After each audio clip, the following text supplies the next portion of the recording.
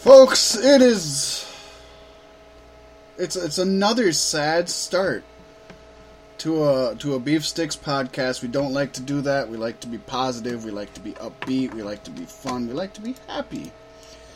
But one of the true legends of the business, a man who has spanned so many decades, so many companies, so many continents, a man who has fulfilled Pasties and Fat Mac's childhood with so many memories. If you haven't heard, Leon White, the man known as Big Van Vader, passed away at the age of 63 years old a few days ago. The news didn't come out until just today. At least I hadn't seen anything about it and hadn't seen anything else posted it. I didn't hear anything today either. For those of you who don't know, Vader wrestled in New Japan Pro Wrestling, WCW, WWF, and All Japan Pro Wrestling. Probably most known for his work in New Japan and WCW. He had a really... Actually, if you think about it, just a really lackluster and kind of pathetic career in WWF, which is sad but true. But he also wrestled everywhere in between. You might remember that he was part of the incident in Germany when Mick Foley got his ear ripped off in the ring ropes. That was in a match against Big Van Vader as well. Some of you might not know, he also had a successful NFL career with the LA Rams, where he actually played in Super Bowl 14? No. Super Bowl 14? That isn't right, is it? Well, that's what I wrote, folks. Against the Pittsburgh Steelers. Maybe it was. How many Super Bowl... Yeah, that's probably right. It seems like it's been around much longer than that. I apologize. So, like I said, one of Vader's children tweeted from his account saying, quote, "It is with heavy heart to inform everyone that my father, Leon White, passed away on Monday night, 6/18/18 at approximately 7:25 p.m. He also added, quote, "Around a month ago, my father was diagnosed with a severe case of pneumonia," which we had brought up here on Beef Sticks podcast. "He fought extremely hard and clinically was making progress. Unfortunately, on Monday night, his heart had had enough, and it was his time." As some of you may recall, Vader underwent open heart surgery in March. Vader spoke in depth with Bill Apter about the surgery before it happened and called himself, quote, a walking time bomb due to having 10 clogged blood vessels. Pasty, what do you have to say about not only one of the greatest big men in the history of the sport, just one of the all-time great legends? It's rough, man. This one, a little bit more so than a lot of the others recently. I don't like to say that, but this one rocked me pretty good when I heard it. We've been covering this for a long time.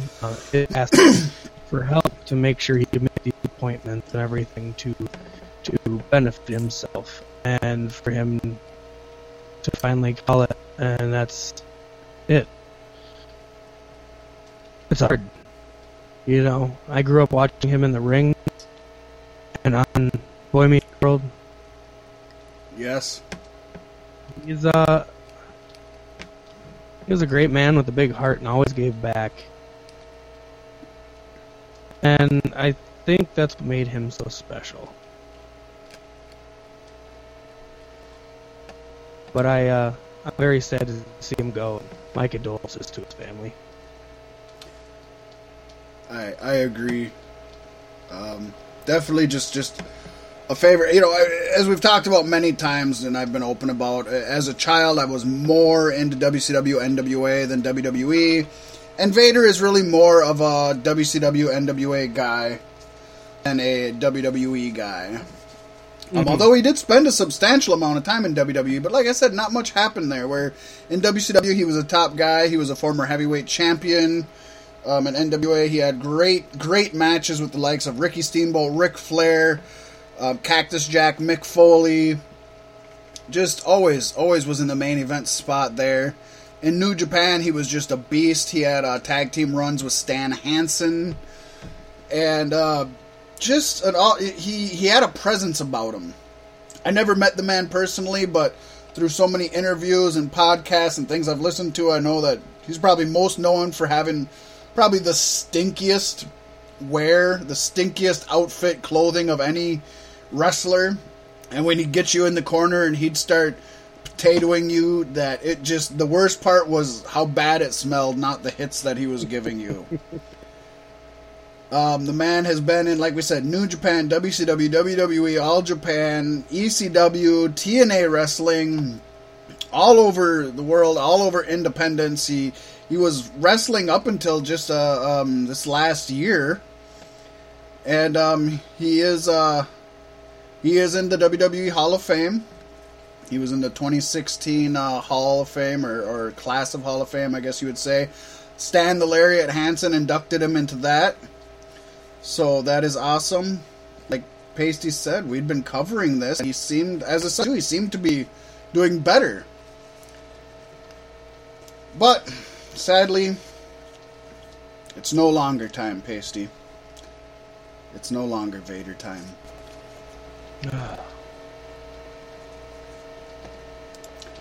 So with that, let's shill some merchandise. Yes! 'Cause that's the kind of people we are here.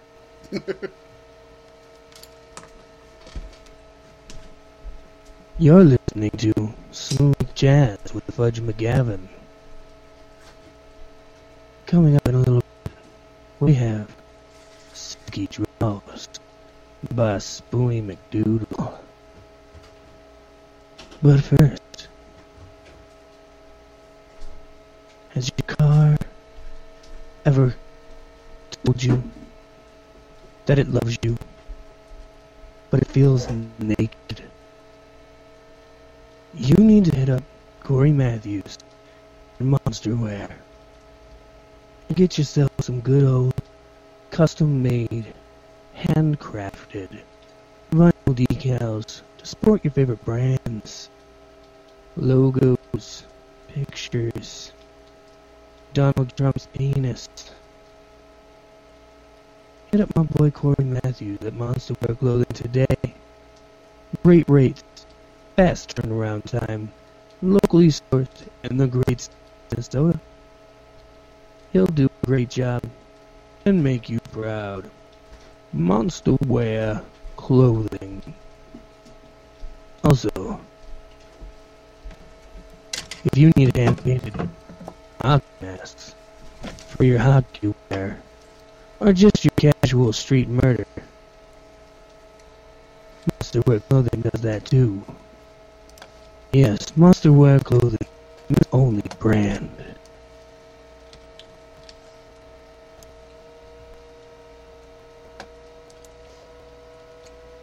And the air is as dead as Vader, I hate to say it.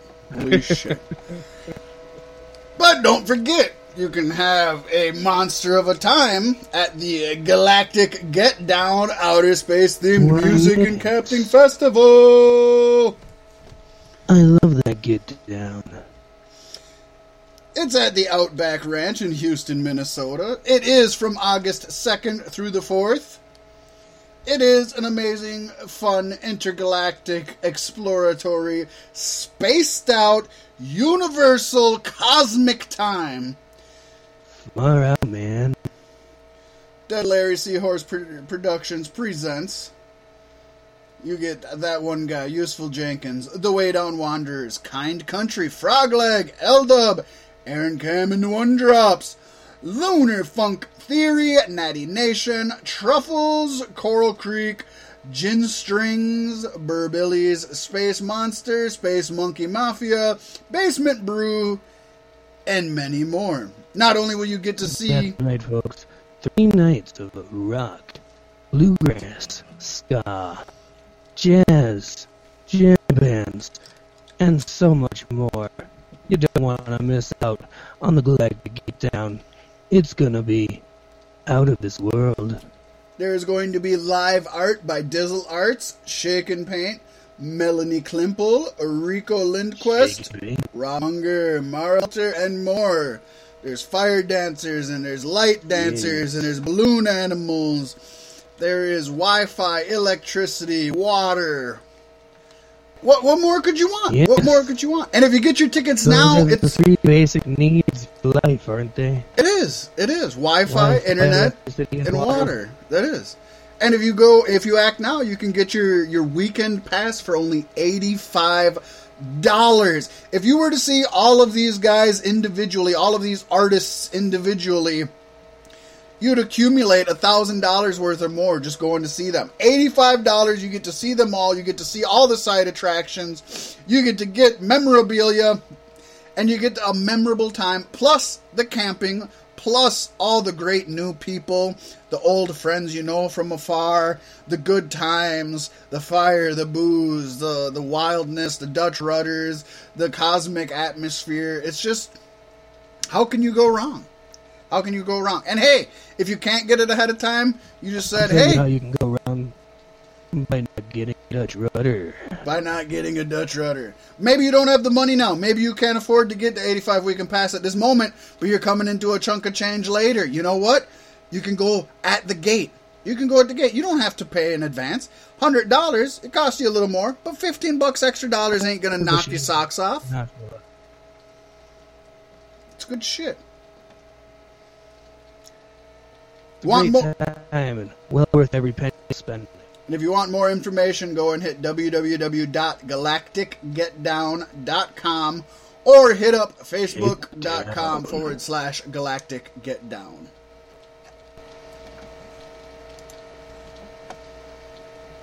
So, with that said, Pasty, we're going to move right along to what, personally myself, you might disagree with this, would call the most underwhelming NXT takeover in history. NXT TakeOver Chicago 2.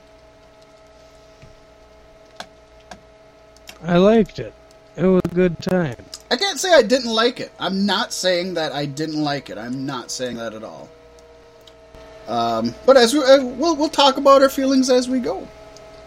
The show started off with the NXT Tag Team Championships. The Undisputed Era ended up keeping a strong hold on their titles, defeating the monsters known as Oney Lorcan and Danny Burch. And boy, did everybody look good. And boy, did everybody look good. Yes. Glistening bodies dripping all over the wrestling arena. Undisputed. Yeah, I would agree that this is probably the best Danny Burch has looked. This is one of the better Oney Lorcan matches. I think for both of them, everybody looked really good in this match. But to me, it was... I still could have seen this match on WWE SmackDown, I think. Obviously, I'm a huge Undisputed Era mark, but these are... These are probably my two least favorite in the Undisputed Era, would be Kyle O'Reilly and Roderick Strong, with O'Reilly probably being my least impressed out of all of them. It goes Bebe, and then it goes Bobby Fish, and then it goes Roddy, and then it goes Kyle O'Reilly. So, this match was good, but like I said, to me, this was a SmackDown match. This was not anything I would have seen at NXT TakeOver 2 years ago. It was a good kick after the show. It was high intensity, and I got more out of it than I expected. I have to say, I think I got what I expected out of it. I got a decent Undisputed Era match, and I got the best Oney Lorcan Danny Burch match that I was probably ever going to get. They went 16 minutes, which is good. At least they gave them time. They gave them time for Oney and Burch to shine, and that's what they should be doing. And shine the light off their glistening chests. They did. Obviously, O'Reilly and Roddy are veterans in the sport, and I think they did what they should have done, which was they elevated Lorcan and Burch. This was about showcasing Lorcan and Burch and trying to bring them up a level. If you go by that, it succeeded 100% in my mind.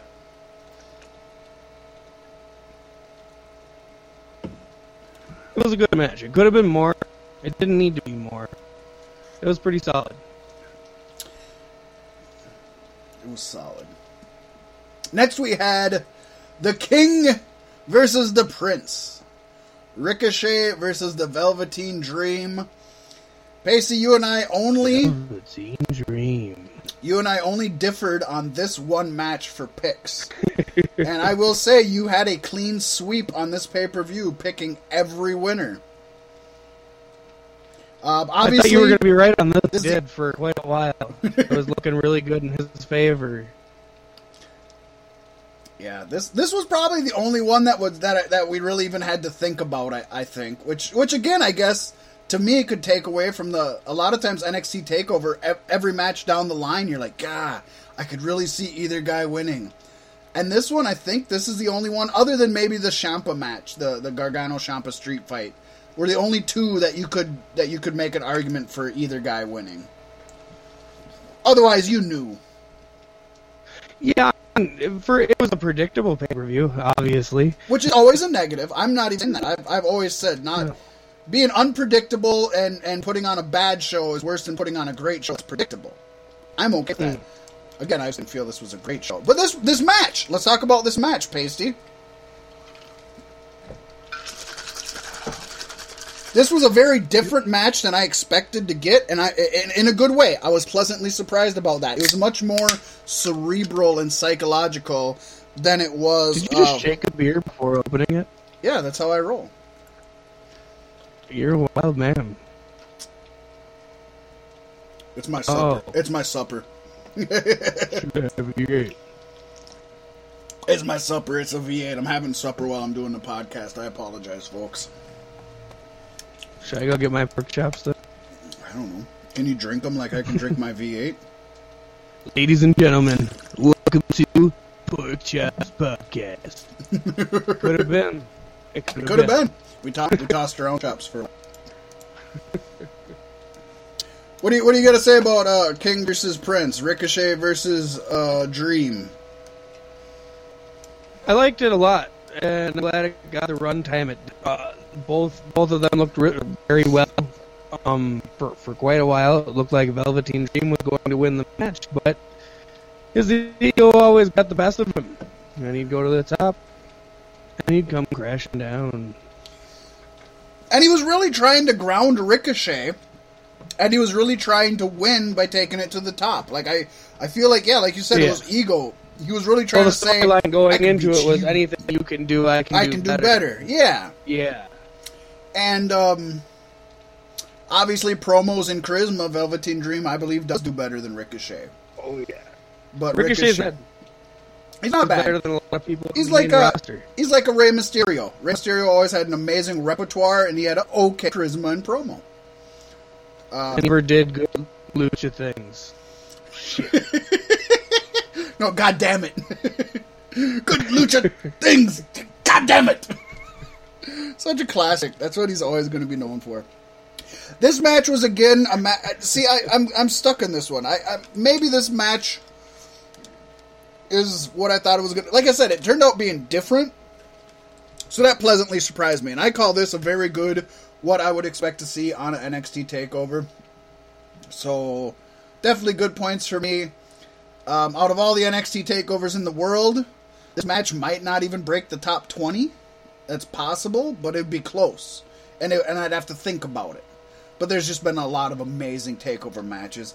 I think the more TakeOvers you have, the more you compare them to the older ones, the more there's just so many classics that you can't. It's like we knew going into the Chicago street fight. Yeah. And it's like we knew going into the main event on this one, Johnny Gargano. Is he ever going to be able to top his best match ever against either Ciampa or Almas, whichever one? We don't know, or Black. I mean, you take your pick. Any of those could have been the best. I would say Gargano Almas was probably the best, but so this one I'm definitely saying great match, well worth it, definitely TakeOver worthy. They, like you said, they gave him the time. They went over 22 minutes, Pasty. They gave him the time to tell a story. That's what made me happy. They told a story. It was a damn story, too.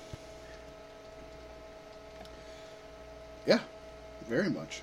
Next up, we have what to me was probably the worst match on the card, which is sad in this women's revolution. Not gonna lie, I kind of fell asleep during this match. But I was watching it late at night and determined to watch the whole thing. So we had NXT Women's Championship match. Shayna Baszler coming in as the champion, and she defended successfully her championship against Nikki Cross, formerly of Sanity, now of We Don't Know What We're Doing with her. To retain the Don't know title. why she didn't just get called up with Sanity, other than the fact that maybe Sanity the hasn't been on women's TV. down there was a little. Well, no, they were on TV on SmackDown apparently. Did they finally make their debut? Yeah. Did you hear what the rumor was of why? Things happened on SmackDown. I can't name them all because I only heard it once, but we were I heard talking it was about actually a good episode. we were talking about Sanity, Authors of Pain, and then I had forgot about Revival too. Hadn't been on. Did you hear why they had been kept off TV for so long, or at least the rumor? No, I'm not exactly certain of the rumor, but they were also just on Raw. I guess one rumor that I had heard, which would make sense if they're all debuting now, was that originally there were supposed to be 3 Money in the Bank ladder matches, and one was going to be a tag team ladder match. And that they ended up scrapping that idea, so they had nothing to do with all of these people until obviously after Money in the Bank. So that would make sense why now they're finally coming back. Because Money in the Bank's over. So that's probably a legitimate rumor there then. Not much to say about this one, other than it gave us an epic meme, which is now the profile pic of beefsticks.com/Facebook, or facebook.com/beefsticks podcast, I should say. With Shayna Baszler putting Nikki Cross in a camel clutch, and Nikki Cross just smiling in ecstasy as so much of a sadist. And it's like Shayna looks like she's in more pain trying to hurt Nikki, and Nikki's just loving it. Definitely the newest, best meme, and I love it. And a good match. This was a good match, but again, this was a good match I could see on SmackDown or Raw or NXT TV. Yeah. These two women should have gone the extra mile, and they didn't. Well, I mean, if they only had 10 minutes to do it, it's kind of hard to get everything in. I mean, Nikki's character development was pretty good during this match, but other than that, yeah, it was a flash in the pan. Yeah. Next, we had the NXT Championship match, which you don't often see going on before the main event, but they did again this time. Unless Tommaso Ciampa and Johnny Gargano are on the bill. And rightfully so. I think very few times I'd argue that. Too, that they would be going last. And you did. Like, nah, they won't go last again. I didn't think they would, because NXT's not known for doing that. Point? You already won, sure, I'll give you an extra point. I'll give you 7. I was going to give you an extra point just for fucking making a clean sweep. Because even with only 5 matches, that's still impressive, I would say. Aleister Black coming in as champion, retained his championship. We didn't see any championship losses, Pacey. Not a single championship was dropped on this takeover. Again, not a bad thing. Nope. There shouldn't have to be. Against Lars Sullivan. Lars Sullivan, this isn't even the best Lars Sullivan's match I've seen. And this was probably one of the worst Aleister Black matches I've seen. Lars really fucking held, in my opinion, Aleister Black down. Pasty, we didn't even get the springboard crisscross applesauce. Yeah. Which might be a good thing in itself. It's like Dean Ambrose flipping through the ropes and rebounding back. If you do it every fucking time, it's dumb. Correct. That alone might be a good thing in itself, but I found myself just getting distracted during this match. I was not held. Not even that. Just the match in general. I wasn't. Number one, I didn't think there was any way Lars Sullivan was winning, even though they're building him up as this big beast. I still didn't think there was any chance he was winning, and it just. Again, it wasn't. I mean, Aleister Black took a lot of the defense. He was, which is good. Again, you're trying to build up Lars. To me, this was Undisputed Era versus Oney Lorcan and Danny Burch, but in a singles match. It was a match we knew Aleister was going to keep the championship, but it's to make Lars look strong. They did that, but this, like I said, I don't even think this was Lars Sullivan's best match I've seen. That was a while back when I think it was Andrade Cien almost faced him, I want to say. Just not a good look for Black or Sullivan in the almost main event of an NXT takeover. I didn't hate it as much as you did, but I also probably haven't seen that many Lars Sullivan matches, and the ones I have seen have been very underwhelming. So this was, I don't know, it brought him up in my eyes, which is kind of what it's meant to do. It didn't do anything for Aleister Black. He needs somebody better to work with. Like, Black versus Ricochet has got to be the next NXT takeover main event, right? It would be a good one. It would be a hell of a good one. And Ricochet could easily take the title then. It depends on what... I guess, to me, it depends on what they're doing with Ciampa Gargano. Those are the two wild cards. I have a feeling it's not over because it's still... It was still a cheap... We'll get that. Let's let and Black why no Sullivan. Why no North American Championship defense?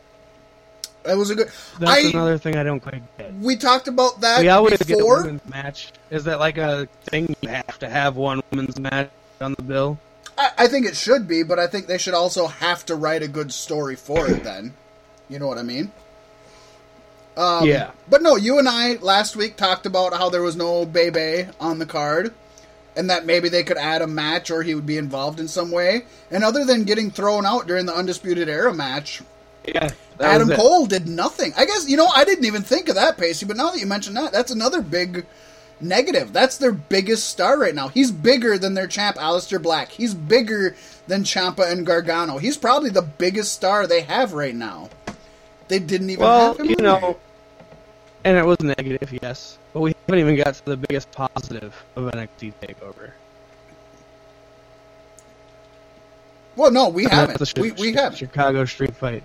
And that was easily match of the year candidate, and that's gonna always be in the talks for your top 5 NXT takeover matches. It might just barely reach it. It might hit it. Fight. Yeah, one of the best notes, street fights since the 80s, almost. When he pulled back the... They weren't wearing jeans. But he came out wearing a Captain America outfit that I actually kind of liked. Johnny Gargano. Wasn't it like Captain America? That's the first thing I thought of. And then that's exactly what I thought. And Ciampa came out, what did he come out in? Something different. They came out, they both come out in something different, but it seemed themed, and I loved it. I didn't hear any "fuck you, Ciampa" chants. I did. Did you? Quite a few times, because I was watching with my son, and it was like, "Fuck you, Ciampa." There were some then they Ciampa edited cheers. that the fuck out because I watched it on the later edition. Oh, did you? I was watching it at like 11 o'clock. They already edited it all out. Yeah. I guess so, because we heard it. Some like muffled chanting that I was like, what the fuck are they even saying right now? And that must have been put in place. Especially during when he was getting stretchered out, they were chanting loud "fuck Ciampas" when he was getting stretchered out. So, if you didn't hear it during that time, they did edit that out then because there was loud "fuck you, Ciampas." That bothers me because WWE has disclaimers on the network. Why does NXT have to be censored like that? I mean, I guess it's kind of a little much, but well, not really. I mean, to me, you look at the Something Else to Wrestle with Bruce Pritchard, which they have disclaimers and is not a PG program by no means, and they won't let them say fuck. Well, they let them say it, but they blurred it out. It's weird. So I agree with you. Blurt it out when the crowd does it. That'd be fun. Or why not just let them do it? And if parents don't, I don't know. I hear you, Pasty. It's annoying, isn't it? I mean, I could see them to put the kibosh on it on Raw or SmackDown. Easily. Yes, well, and but they NXT, should. It's network television. They should put the kibosh on it. 100%. NXT appeals to, like, real wrestling fans. I apologize. It's not network television. It's cable television. But they still should. I agree. But yes. Yeah. NXT is a separate... It's different. It's the hardcore fans that started the "fuck you, Ciampa" chant. The only thing I don't like right now is basically anybody who gets a championship, when their run's done, they're going up. Yeah. I don't want that all the time. I don't want that all the time. It shouldn't be. Yeah, I agree. So as far as the street fight, not only did we see... I was surprised at we didn't see as many creative things. We've seen a lot of trash cans, trash can lids, chairs. Yeah, but they made trash cans cool again. They made you them gotta work. give them credit for that. But when he pulled out the lawn trimmers, the clippers, the hedge clippers, at first I was like, holy shit. And then he started clipping the ropes. And I seen this quite a few years back. It was Bully Ray. I don't think it was versus Sting. I don't remember who it was versus. It might have been Jeff Hardy or Sting. And he ripped up the mat and he exposed the boards. And I was like, holy shit, you've never seen this. This is awesome. And when they did it in NXT, I got that same feeling. I did see it in TNA before, but I've never seen it in WWE. And you don't see it often. That's not something you see a lot of. And is it worse than the hard concrete that they slam them into or the steel? Probably not. But it's the visual that we don't ever see them expose that really gets you. And then they kept avoiding it, and that pissed me off. Right, yep, they're not going to do it. It's going to be like the flaming tables. Yes! That's what I was thinking of, was the flaming tables, where it's like they're just not going to do it. Tommy Dreamer and the Dudley Boys. And then they went ringside, and then they had the big... oh shit, what was the move that took Ciampa out? Why can't I think of it? I don't remember the move, but it was from on top of two very tall blue boxes. Yeah, he did it anyways. And then he took it off. And then I guess this is where you and I disagree, and I think this is a great platform for you and I to discuss our feelings, because neither one's right or wrong. Pro wrestling's about how they tell the story and how we perceive the story. You've seen it as... Tell them how it happened.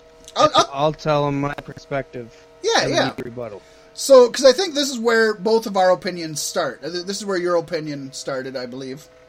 Is, let's rewind just a little bit. Tommaso Ciampa was winning. He had Gargano all but beat to hell. Again, it's a street fight. It's not a Falls Count Anywhere match, so they do have to get into the ring to win or lose. Right. Ciampa takes Gargano's wedding ring. And keep in mind that Candice LeRae has been a huge part of this feud. Tommaso took the wedding ring off, spit on it, and kept it. Well, after this, Gargano gets up. Gargano does the huge move off of the stage setting or whatever. Gargano's down. They say he needs to get wheeled in the back, which is fine. I thought that the pay-per-view was over at this point, honestly. I thought it was over. They spent a long time just doing nothing, which, man, could piss me off sometimes, but I think it really worked.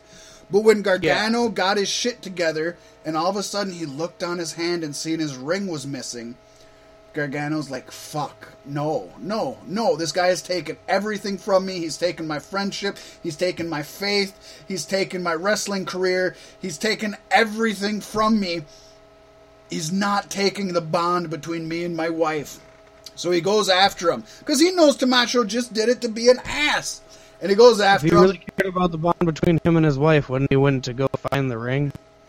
Well, he did. Tommaso still had the ring when he got him. He chucked it. He bit on it, chucked it.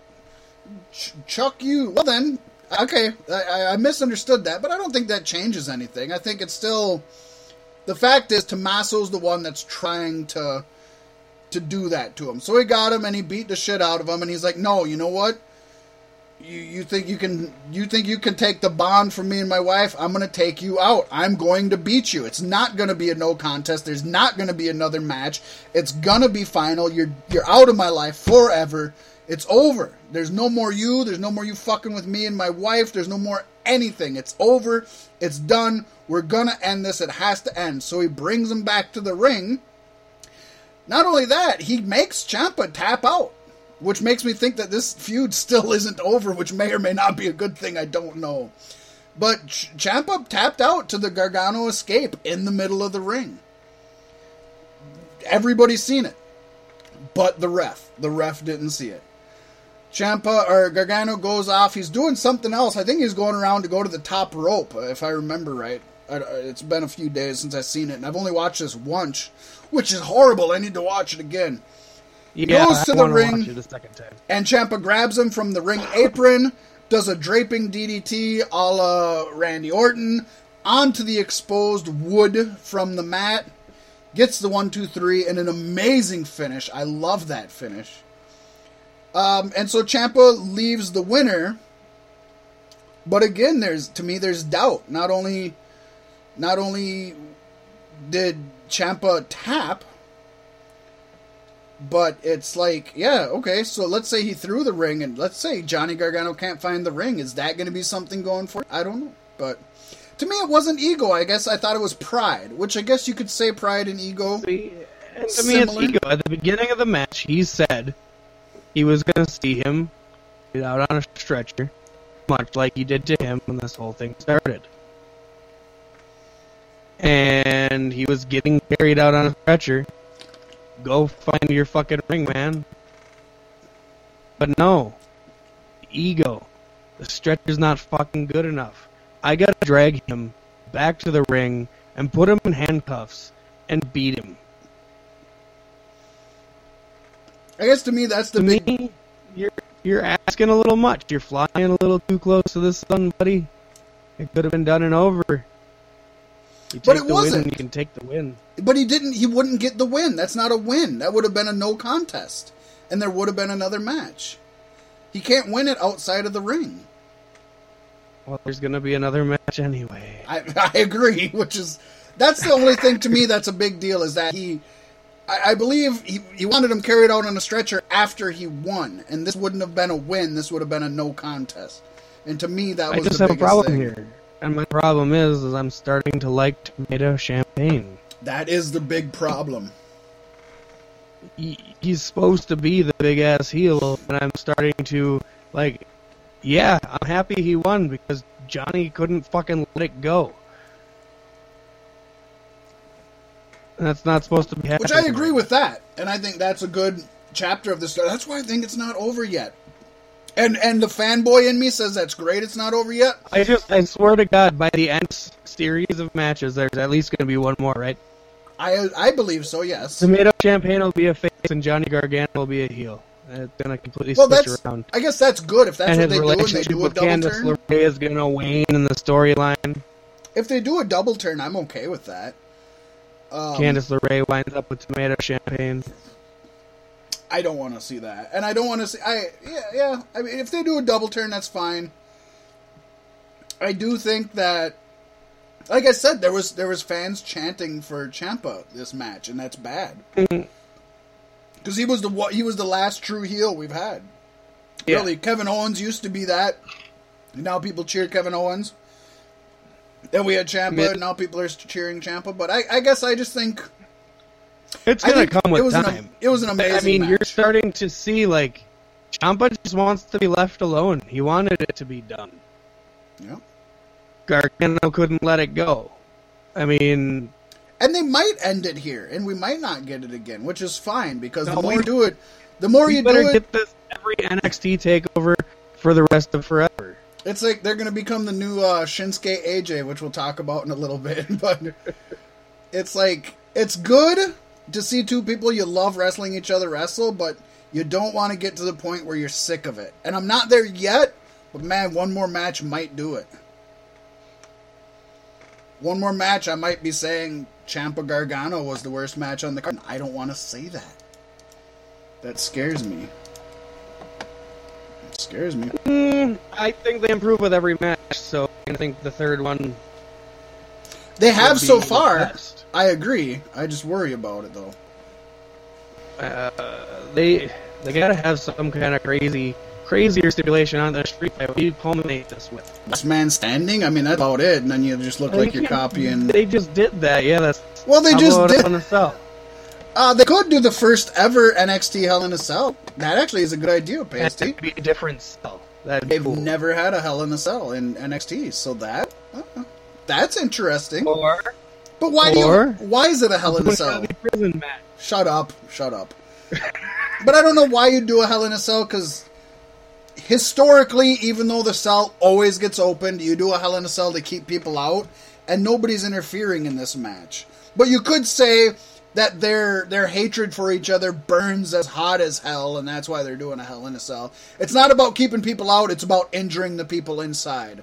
I guess if you and I were writing, we could write it good. Yeah, and if they did it the right way, they'd do it like they did with the tag team Hell in a Cell from a year or so ago with New Day and Usos, and there'd be hella weapons inside of that cell, too. Right. The lethal lockdown that they stole from TNA. I hear you. Yeah, that one. Do that again. I forgot they did that. I completely forgot that.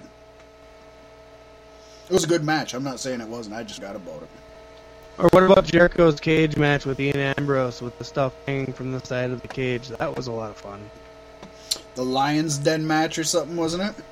Yeah. Or am I thinking of something different? No, that wasn't that. That was WWE with Ken Shamrock and somebody else. But yeah, I do remember what you're talking about. Or how about a House of Horrors match? Let's bring that one back. Hey, speaking of Chris Jericho and Nico, just another shameless plug for somebody who's not fucking paying us.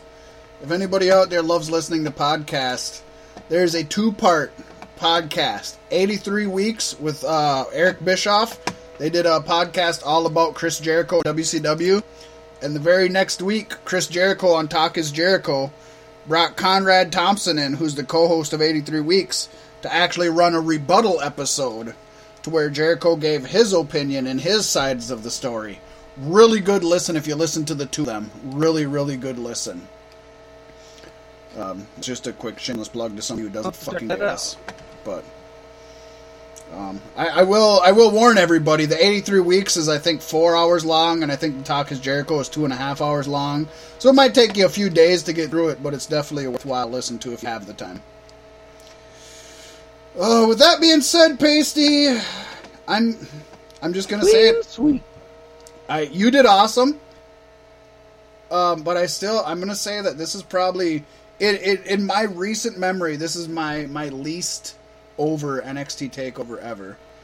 Not bad. This is still, folks, listen to me. This is still better than 90% of last year's WWE main roster pay-per-views. So I'm not saying that. I'm saying compared to all the other NXT takeovers, I feel like this one didn't cut the mustard. That's just me. This could be somebody else's favorite NXT takeover, and I will back them up 100% if they enjoyed what they saw. I mean, why not? That's the great thing about wrestling. In my opinion, there isn't a right or wrong.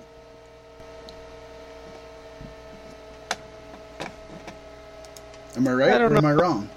You're entitled to your opinion. I don't think it was the best NXT takeover. Let me put it this way. Off the top of your head, can you think of a worse takeover?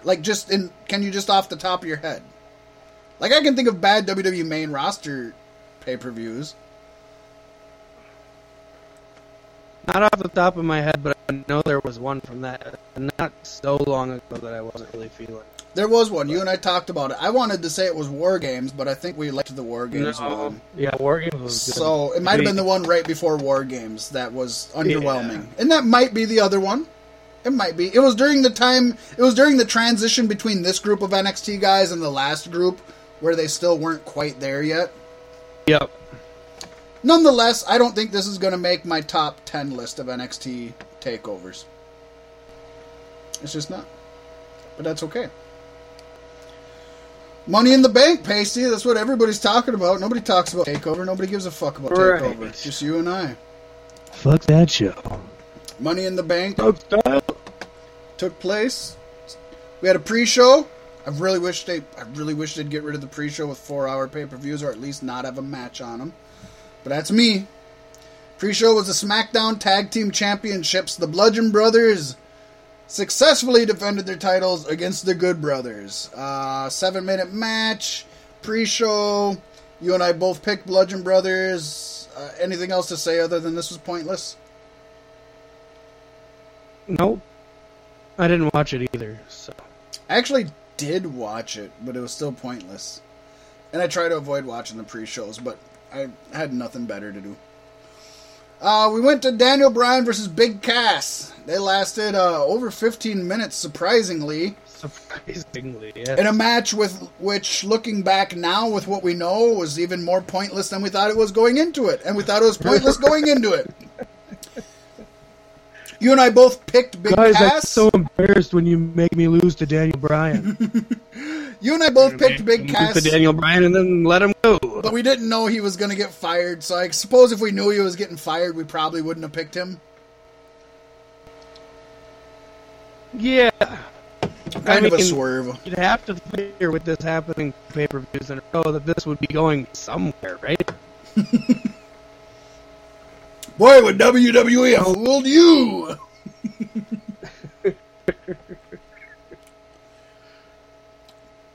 Now they're not going to have anything for Bryan to do, and they're going to can him.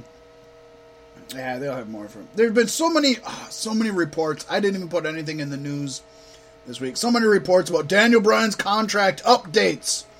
Everything I've seen was, they don't know if he's re-signed, and they don't know if he hasn't. The fuck? That's not an update. That's you just saying you don't know. I seen it on like 4 different news sites. Daniel Bryan contract update. YouTube videos are great for that. Like, Yeah. new info on the next update of this, and then they're like, "Well, I don't know, but I think." Yep. And then I'm like, "Shut off your." A couple of them said like Kevin Owens and Sami Zayn signed 5-year extensions. Daniel Bryan might be willing to do that, but there's no news now on if he would. What the fuck? That's not news. All right, moving on. We got. No. Okay, go ahead. Keep going. In one of the wrestling groups I'm in, that you were in, but you left. No, I haven't left it. I unfollowed it. There's it's different unfollowing than leaving. I just don't get updates on it. Post the article from WWE.com about Roman Reigns being suspended. But they didn't even hide the fact link that was from 2017. I love it. I love it. And then later, somebody shared a link from WWE that did make sure to take the thing off, saying that WWE has come to terms with James Ellsworth's relationship with them. From last year. Yeah. Yeah, I love that shit. Folks, we here at Beef Six Podcast try to work hard at least the information we tell you. We try to look it up from at least 2 different sources. At least 2. And that's the minimum. We usually try to go the extra mile and find out what we're talking about, especially when it has to do with like contracts or people getting let go or injuries, but I don't know. Do fake news and like insert one fake news in each episode, and that's for our listeners to pick out. That'd be good. What is not the truth? One of these things is not the truth. One of these things is Trump news. Next up, we had Robert Lashley versus Sami Zayn in a barely over 5-minute match that really did nothing for either guy. Pasty, I'm not going to lie, I honestly can't remember this match. I don't know if anything really happened. I can't imagine anything happened in it because I don't remember much about this. I couldn't tell you the ending. I'm guessing it was a spear or a suplex. Do you remember anything about this match, really? No. I mean, I know it happened. This was the potty break match. Actually, I made sure not to pay attention to this match because this match is what made me stop watching Raw and SmackDown. Oh, there you go. This whole feud. So I was like, nah, fuck this. I don't care. And I think I actually went and did something else for the duration of the match. So, moving on, we had an Intercontinental Championship match. Seth Rollins defended his title successfully against Elias. 17-minute match that I can only describe as underwhelming, Pasty. Should have been much better between these two. It was good. God. But it wasn't what we deserved. No. But, I mean, if you watched Raw, it all makes sense. Well, yeah, I didn't watch Raw, but I do know that fucking Ziggler beat Seth for the title. Which is just... Yeah! He's the guy that gave it... Wasn't he the guy that gave it up? Yeah, he's the guy that gave it up. No, he gave no up the reason. US title, didn't he? That's the same title. He gave it up for no reason. Now he's... No! He should never be able to get another title again if he gave up the US title. Null and void from ever getting a title again. Why? He said so the he US could get it again. So stupid. Needs to rack up those title holdings. This match, Seth Rollins is such an amazing athlete, and Elias is growing so much that Seth Rollins didn't put on his best match, and Elias was kind of stagnant. He was kind of stagnant during this. Was stagnant. I still have high hopes for him, but this was not his breakout performance like it could have been. If you're gonna break out against Seth Rollins in an IC title match on pay-per-view, is a place to do it. So do it. Don't hold back. Especially not if you're waiting for Dolph Ziggler. Fuck. It wasn't a bad match. If you would have dropped it to Elias here, and then Ziggler would have taken it, maybe everybody would be happier. I would have been more pissed. That's not how you make a star like Elias, by making him a transition champ between a true star and a fake star. Hey, Ziggler is Shawn Michaels, and he's got his security. Not a bad match, but just these two guys this could have been the sleeper match of the night. They could have put on the best match, and they chose not to. Neither one of them was trying their hardest. I think you could tell. Yeah. I don't know. I thought it was a fun match, but it wasn't a great match. I mean, there's a reason it was on in the early half of the show. Next, I was kind of surprised to see the Money in the Bank women's match right now, but that also makes sense once we've seen what happened going forward. I guess it makes sense. Yeah. Alexa Bliss ended up winning, which I don't think anybody, or at least you and I, didn't expect to happen, because she's the least one that needed it. I keep telling you, there was a miscommunication last week. I said Ms. Bliss was going to win the Money in the Bank and cash in the same night for the win on the pay-per-view. Not the Miz. What I said. Yeah, no. I don't know where we got mixed up there. Go back and listen to the footage. I swear to God. Ms. Bliss.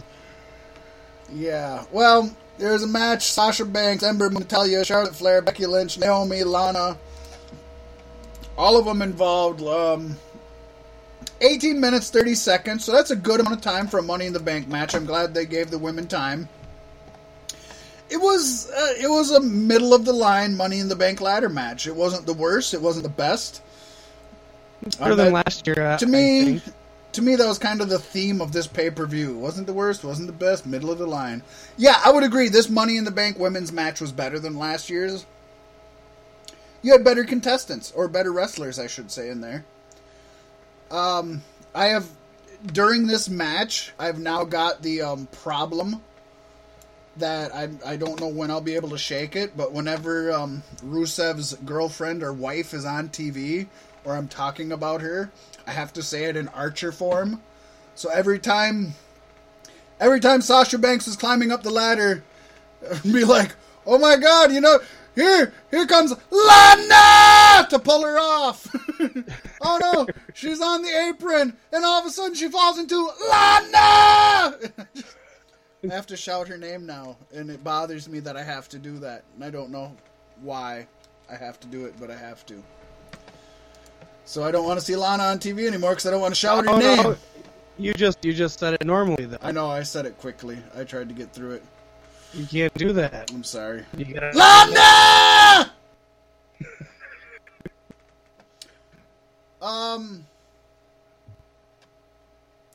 So a lot of negativity coming from this win from some people who say that Alexa Bliss was the whitewashed champion while the African-American women put in all the hard work.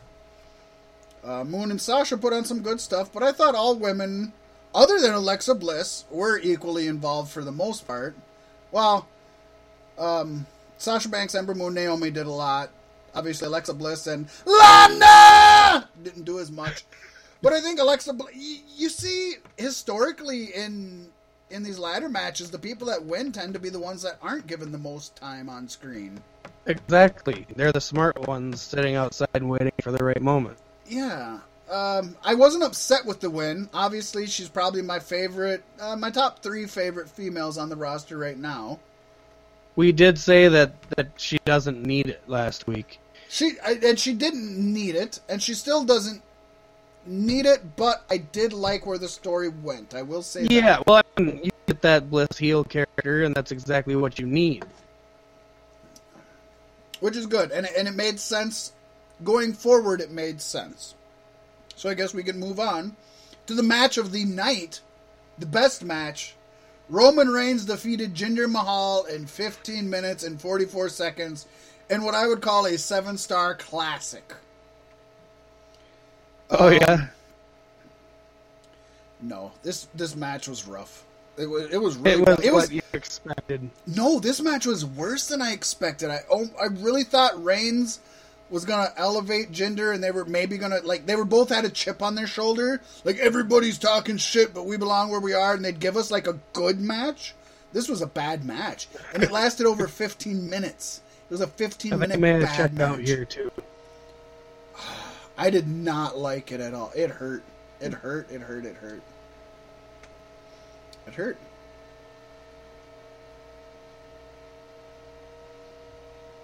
Okay, moving forward. SmackDown Women's Championship match. Carmella retained her championship against the Empress of Today, Asuka. This is her very first pinfall loss, Pasty. And while the internet blew up about how horrible it was, I'm 100% behind it. I like the way they did it. Wish. You got your wish? I think everybody other than the announcers, when there was the fake Asuka on the ringside, knew it was James Ellsworth. And the whole crowd was chanting James Ellsworth. Obviously, he had pulled out of a show in Japan. Ellsworth. Yeah. I hope we go forward every time we see him. That'd be and so good. He pulled out of a show in Japan that was supposed to be that night, so that all but solidified it. I mean, if a guy like Ellsworth, who really has no name recognition, is pulling out of a show, it's only because WWE is paying him to show up. I mean, that man isn't turning down dates. He's doing children's birthday parties if he can get it. So, but it was good. Gas is gone. Maybe Ellsworth can actually ease up on in there. Right? It helped Carmella's character. I don't think Carmella needs James Ellsworth, but I think he is he's definitely the spice on her dish. You know what I mean? He adds something to it. He does. I don't need him, but I don't hate on him being there. I don't hate on him being there. I need him. You need him. I know you do. Going forward, I wonder if they just shut down his intergender championship. No. I still think this is a very short-term thing. I would say 6 months would be the tops that it lasts. I don't think it lasts long. But I think it was good. It brought back memories. It brought back negative memories of the first Women's Money in the Bank match. And Carmella is a heel. So if you can let her win and give negative memories to this, that's great storytelling. That's the storytelling I love to see that we don't get enough of. And Asuka is the internet darlings women's champ. You know, everybody loves Asuka. She's amazing. You know, so why not have somebody like Carmella, who just fucked her way to the top in a swimsuit, beat the internet darling Asuka? I love that because there's a story behind it. It didn't just happen. They made a story for it, right? Yes. Yeah. What's wrong with that? Very well done. And they kept it short, just over 11 minutes, which is about what Carmella needs. I think anything more than that, we'd start seeing some flaws in Carmella's work, which is okay. That's how Cena started out. That's how Goldberg has always been. That's how The Rock started out. I mean, that's the way it works. Not everybody can be the best in the ring. Some people are just... Carmella is heat. I think good heat, you know? Mm-hmm. Work with what she has. She's the Alexa Bliss of Smack. That's sacrilege there, but... Alexa Bliss, I think she's in a category all her own, my man. I've been comparing the two of them since they were both called out at the same time. You can do that. You can do WWE Championship match. AJ Styles defended his championship successfully against Shinsuke Nakamura in a last man standing match.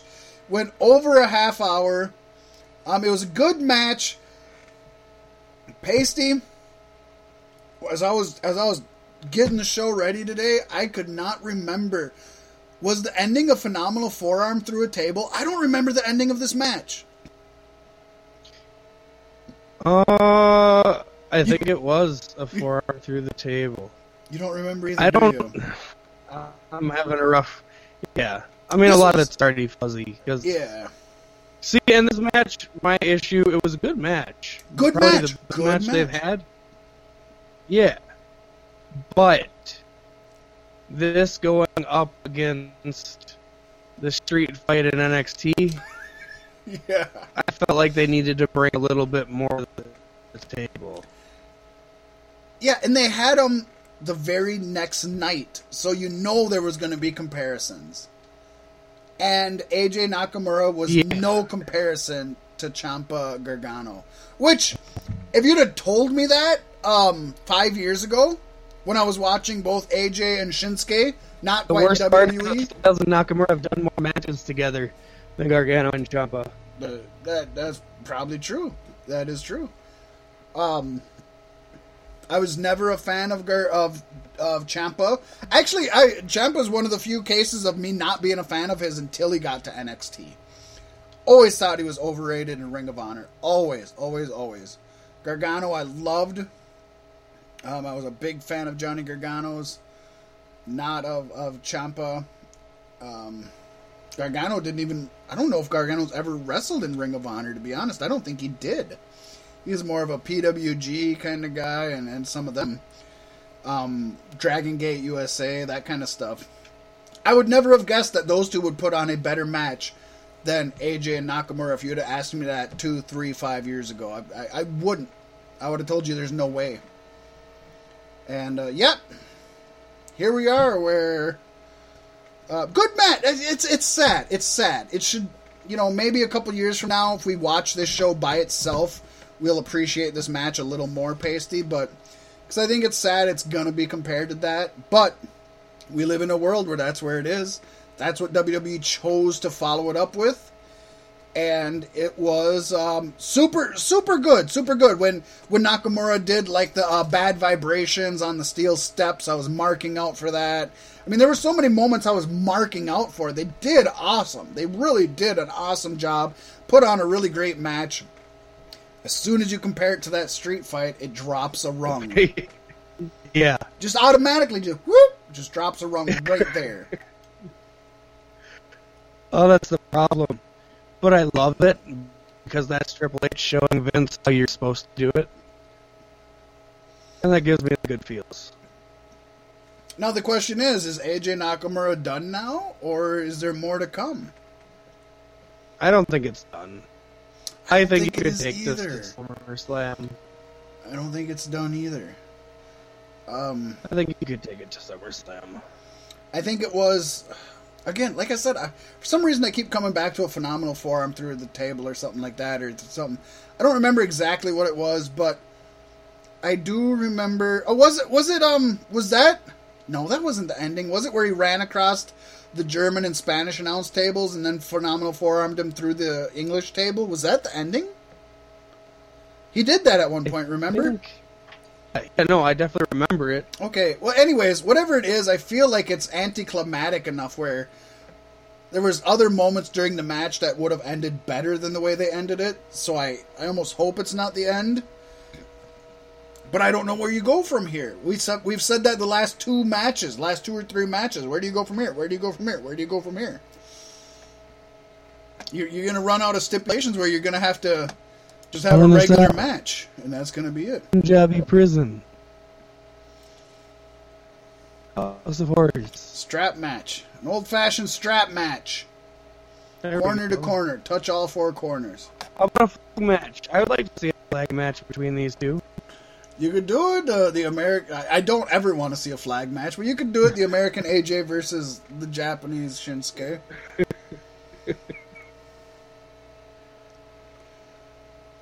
Be brought on by Nakamura because he's heel. And it could be good. Could be. Good match. I'm not going You to... think it would be as good as Cena versus Rusev? I don't know. If I remember it, that turned out to be a decent match. But I could be wrong. Again, very good match. I'm not going to tell you to not... I'm not going to tell you to go out of your way to not watch it. You should go out of your way to watch this match. Just be warned, if you watched the Chicago Street Fight with Ciampa and Gargano, you're going to be disappointed. If you haven't done it, you're going to love every second of this match. So don't let us... We sound like we're dogging on it. We're not. It's definitely an A match. It's just not the A+. And I'd probably say it's an A+ match if we hadn't had the Chicago Street Fight the night before. I'd probably be saying right now it's an A+ match. Oh, yeah. Oh, that hurt him. That hurt him. Oh, we should move on. Raw Women's Championship. Ronda Rousey defeated the champion Nia Jax, but it was by disqualification. Pasty, you said a no contest, which would imply neither woman won. You're wrong about that. You're wrong. It was DQ. Alexa Bliss came in. She attacked with the Money in the Bank briefcase, which brings us to the what I call the 8.5th match of the night, where Alexa Bliss ended up cashing in her Money in the Bank contract. Is this the first time it's happened the night of, or second time? Second time? It is the second time? I was thinking it was the second time, but I everybody couldn't was think of... comparing her to Sheamus, and I think it was Sheamus who cashed in on DB. Sheamus on Daniel Bryan? Okay. That's possible then. And she became the new Raw Women's Champion. So Alexa Bliss beat Nia Jax for the title. This works storyline wise. Yeah, all the way around. Especially with Bliss Rousey feud in the future sometime. That'll be fun. And it protects Ronda Rousey, and it protects Nia Jax, and it keeps Alexa on people's minds and as such an evil heel. I was worried about Alexa. Go ahead. And a plus note, Rousey is definitely improving her in-ring skills, which is a good thing. She has been more than impressive the first match we seen her in at WrestleMania, I was like, she's better than she should be. And yeah, she hasn't gone backwards since then. That's good. I was worried about Alexa maybe getting lost in the shuffle with everything going on, and now that she holds the title, she won't. So that's a positive. Again, I don't think she needed this, but if she automatically becomes champion, I'm always okay with Alexa Bliss being a heel champion.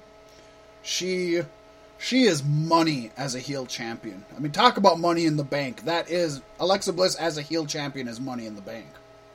Oh, yeah. So, I don't have a lot of negative... I had to think back hard about it, too. Like, didn't she last year? No, she didn't. Like you said, Ronda did good. Nia did good. Again, I think there was at least one or two spots where they both looked a little awkward.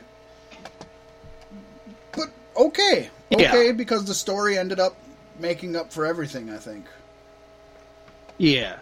And, I mean, Ronda Rousey and Nia Jax, it's bound to have a couple of awkward moments. They're both green. Yeah. I know Nia's black and Ronda's white, but they're both green. Equality, folks. Equality. Right. God, I wish I had that song by Kermit the Frog right now. It's not easy being green? Yeah. It's not easy being green. Just sing it for the people.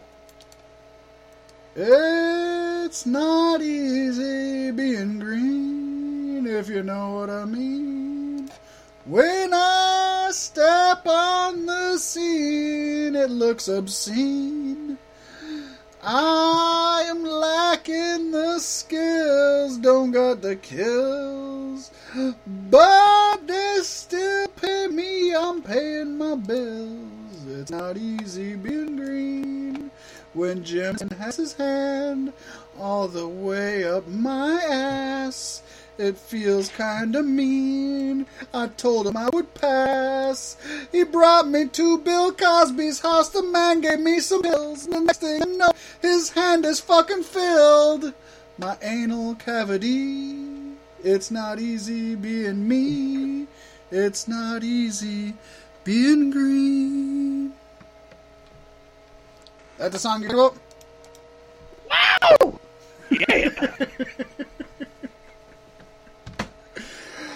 That's exactly the one I remember from my childhood. Exactly. Gentlemen, I hate to be the one to get right here, right now. What's the tune for the debut album of Fat Mac with his hit single, It's Not Easy Being Green? Then we had the main event of the men's Money in the Bank ladder match. Didn't think this would main event it, but it works. I'm kind of okay with it, especially considering everything that happened. I think AJ Nakamura would have been a better ending, even though I know I said it was a lackluster ending, but I think a championship match that had a definite ending and was a last man standing match probably was the better ending. I think my guess is this got changed at the last minute, and whoever's in charge of setting up the show knew what you and I knew, that the AJ Nakamura was not going to be able to hold a candle to Gargano Ciampa, and they didn't want them both to end both the specials. That's my only guess. Otherwise, I don't know why you wouldn't have it. Well, I mean, they were, from what I hear, that...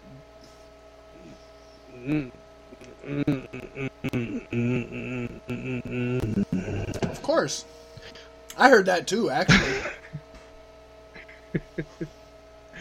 No, but I also heard that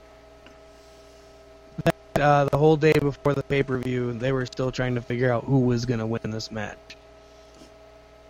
I believe that. I definitely believe that. Because, again, the easy money's on Strowman, but I like to feel that even WWE was like, that's too easy, and we should come up with a better, more creative finish.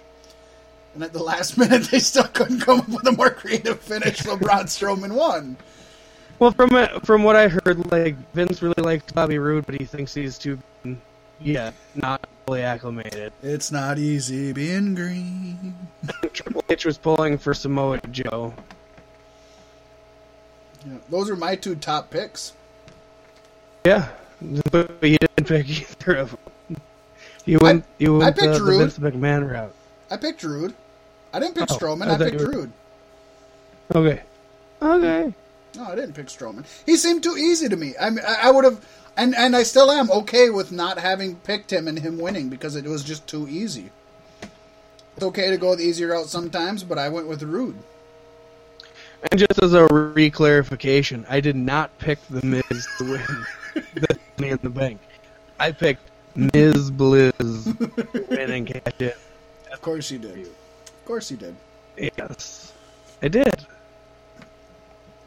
Scout's honor. Braun Strowman won, folks, if you haven't heard. He beat out Finn Balor, Kevin Owens, Bobby Roode, The Miz, Samoa Joe, Rusev, and Kofi Kingston. 19 minutes, 53 in good seconds. Fashion. This was... I don't know if it was the whole pay-per-view or what, but I was not... But I think they put on a good match. I just wasn't into this match. Every time Braun was up, they were on top of him. Yeah. You didn't love them burying him with ladders? If we hadn't just seen it with a while ago with the chairs, it was okay. Roman Reigns couldn't bury him with an ambulance. I think you got to try a little bit. No, it was okay. And then when somebody was over there, and then he got up and hit somebody with a ladder, I was like, oh yeah, that's cool. I think it was Kevin Owens. I don't remember for sure, but it was an okay match. I just was. I don't think I just threw wasn't Kevin into Owens it. off a 20-foot ladder. Yeah, I just wasn't into it. It wasn't bad. This was again. Braun was the easy pick, but it was so easy that nobody was going to pick him. I think everybody in Vegas picked him. Everybody in Vegas picked him. Well, yeah, but they don't.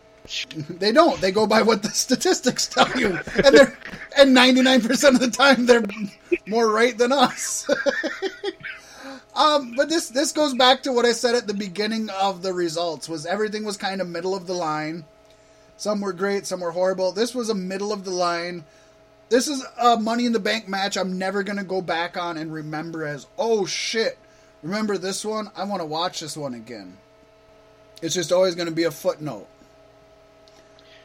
But Braun with the briefcase is going to be fun. It should be fun. Again, he's another one that doesn't need it, so it'll be interesting to see where they go with this. See, that's where I'm hoping he does a predetermined cash-in, where he says, I'm going to cash in for a match of the... Because it's Braun fucking Strowman. You don't need to pick bones when you're Braun Strowman. No. You wouldn't be satisfied with that. You would hope not. And he's already gone on social media and said he's coming for Brock Lesnar. Can we please talk about this fucking where's our Universal Championship from WrestleMania to fucking SummerSlam? This is getting a little bit out of hand. And maybe that's why they put it on Braun, because he's going to be around. And Brock, if he ever joins the USADA testing, could go back to doing some MMA, even while still contracted to WWE. As far as we know, he hasn't entered himself in the USADA pool, and he has to have 6 months of testing before he can fight UFC again. So he needs to go to USADA and say, I'm entering myself in your pool again, and then he has 6 months of testing from that moment before he can fight. So what he's doing right now is cramming as much of the drugs into his system as possible. I hope so, yes. He quits, and when he flatlines, then he goes, yeah, I'm done doing drugs for a while, so 6 months, yeah, let's do this. I hope so. That's what I'm hoping for. Don't know what's going on with him at all. But this was okay. I think they did have a problem where they had more big guys than they should have. And I guess nowadays the big guys aren't what they used to be. Used to be Big Van Vader and Big John Studd and Bam Bam Bigelow. Everybody was big in their name. Yokozuna.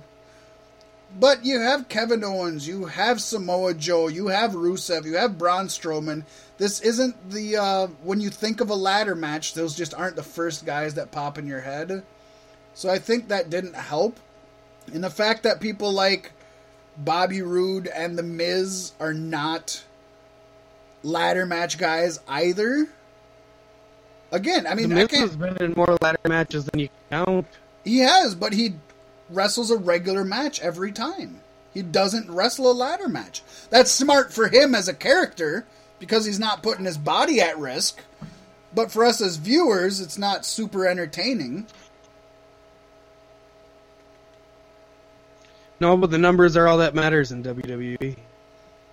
That's what they can say when you go down in the Hall of Fame. Well, it is. And again, with the new deals that they've made with NBC Universal and with Fox, they don't have to please the fans. And I think they're 100% showing that with these kind of things, is they don't have to please the fans. The fans will be there with or without them. Pasty and I are sticking to our guns, and we're not watching it. And you know what? WWE is not... Summer of Other. Hashtag Summer of Other. And to be honest, WWE isn't going to notice us not doing it. If everybody listening to Beef Sticks Podcast stops watching, WWE isn't going to notice it. Because there are millions of people that just watch it, just to watch it, because it's what they've done. And it's what they're accustomed to. They're the same people that go into a job they hate every day and suck their boss's dick and go home and then complain about it. But they're going to do it every day.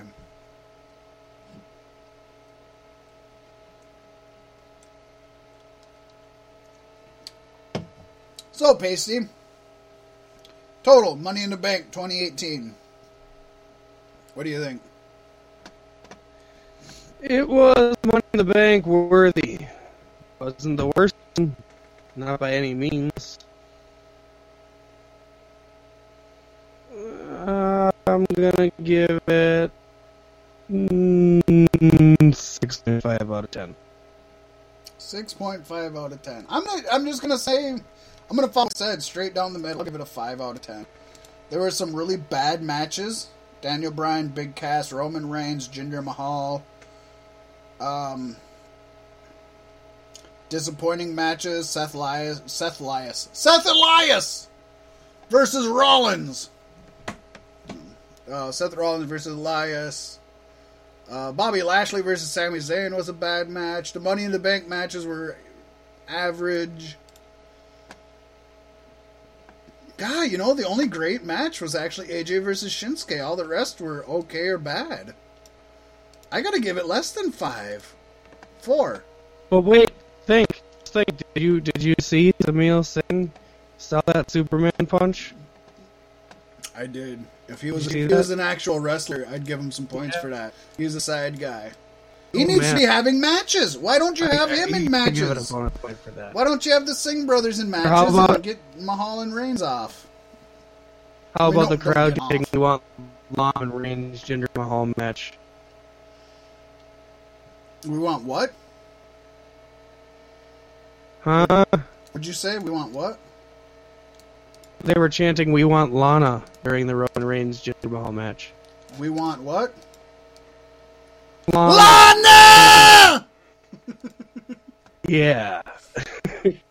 I'm going to give this one a 4. I think it's less than average. When you got 2 Money in the Bank ladder matches, you should be above average. So, see the problem? You got to blame the score on NXT. Well, no, I don't think so, because to me the only match that was even great was AJ versus Nakamura, and that's the only match that I think is swayed by NXT. Exactly, and that drags down the score. No, that's my A+ match. I'm not losing. I'm not taking my score away from that one at all. Like, even if AJ versus Nakamura was A+, the rest of the match is still just a middle-of-the-line 4. There wasn't anything great about it. I liked the Alexa Bliss cash-in. That's good. But that wasn't a match. That's a cash-in. And the only other good thing I have about it was... the great thing was AJ Shinsuke. And the Money in the Bank matches were just both okay. So I'm giving it a 4. There's a few okays, but there's more bad than good. I'm giving it a 4. Fuck 'em! Fuck 'em! Summer of Other! Tune in next week when we discuss Dominion! Dominion was also disappointing, but good. It was good. I liked Dominion. It was disappointing? I'm sad to hear that. Only disappointing as a whole. Only disappointing as a whole. What was good was super fucking awesome good. So... yeah, 7-star worthy. It was not 7-star worthy. I don't care, Melter. His ratings are pure. Well, you and I'll have to... you and I'll have to do a higher, lower like we did last time. Next week, folks, we're going to discuss Dominion. And maybe another show yet, also. But for sure, Dominion. And we'll have Dave Meltzer's star ratings, and we'll tell you whether we think it's higher or lower. We're not going to give you our star ratings, because star ratings don't... we'll tell you if we agree with them or we think they're higher or lower. That's how we do things. All right, well, we got a lot of news, notes, and rumors pasting. We got time left, which is good, I think. So... yeah, it's usually pretty good. We're going to talk about the biggest news, what I feel is the biggest news. Well, no. What I think the viewers feel and the listeners feel is the biggest news. Not to me the biggest news, but... Big Cass, real name William Morrissey. Which, I just don't like the name Morrissey, so already... fuck you. He was unceremoniously pasty. He's kind of like Morris. He's kind of like Morris. He's Morrissey. He's a little Morris. He reminds me of Zach Morris, and that's just not a good thing. He's Morrissey, you know what I mean? It's kind of douchey is basically what we're saying. He's kind of douchey. He was let go from WWE yesterday out of fucking nowhere. According to Brian Alvarez at F4WOnline.com, Big Cass's release was carried out by Vince McMahon earlier yesterday. No other details are known about his departure, but Alvarez noted Vince called a meeting at the SmackDown TV tapings yesterday and fired Cass there in front of his peers. Wow. If you folks remember, a few weeks back in May, Pasty and I discussed Cass, quote-unquote, going against the directive during a segment involving a little person, and that might have contributed towards his release, but I can't imagine that and in such a delayed reaction is what caused his release. Pasty, let's discuss this one a little bit because it is kind of shocking, I would say. Not as shocking if Roman Reigns got released, but it came out of nowhere, right? Right. They just brought him back. Just brought him back, put him in a feud with Daniel Bryan, one of the biggest stars of the company. And buried the shit. Do you think he just wasn't... I can't believe he didn't win the match on the pay-per-view. Like, that was clear to me. Like, wins now, because that's where they're going. Nope.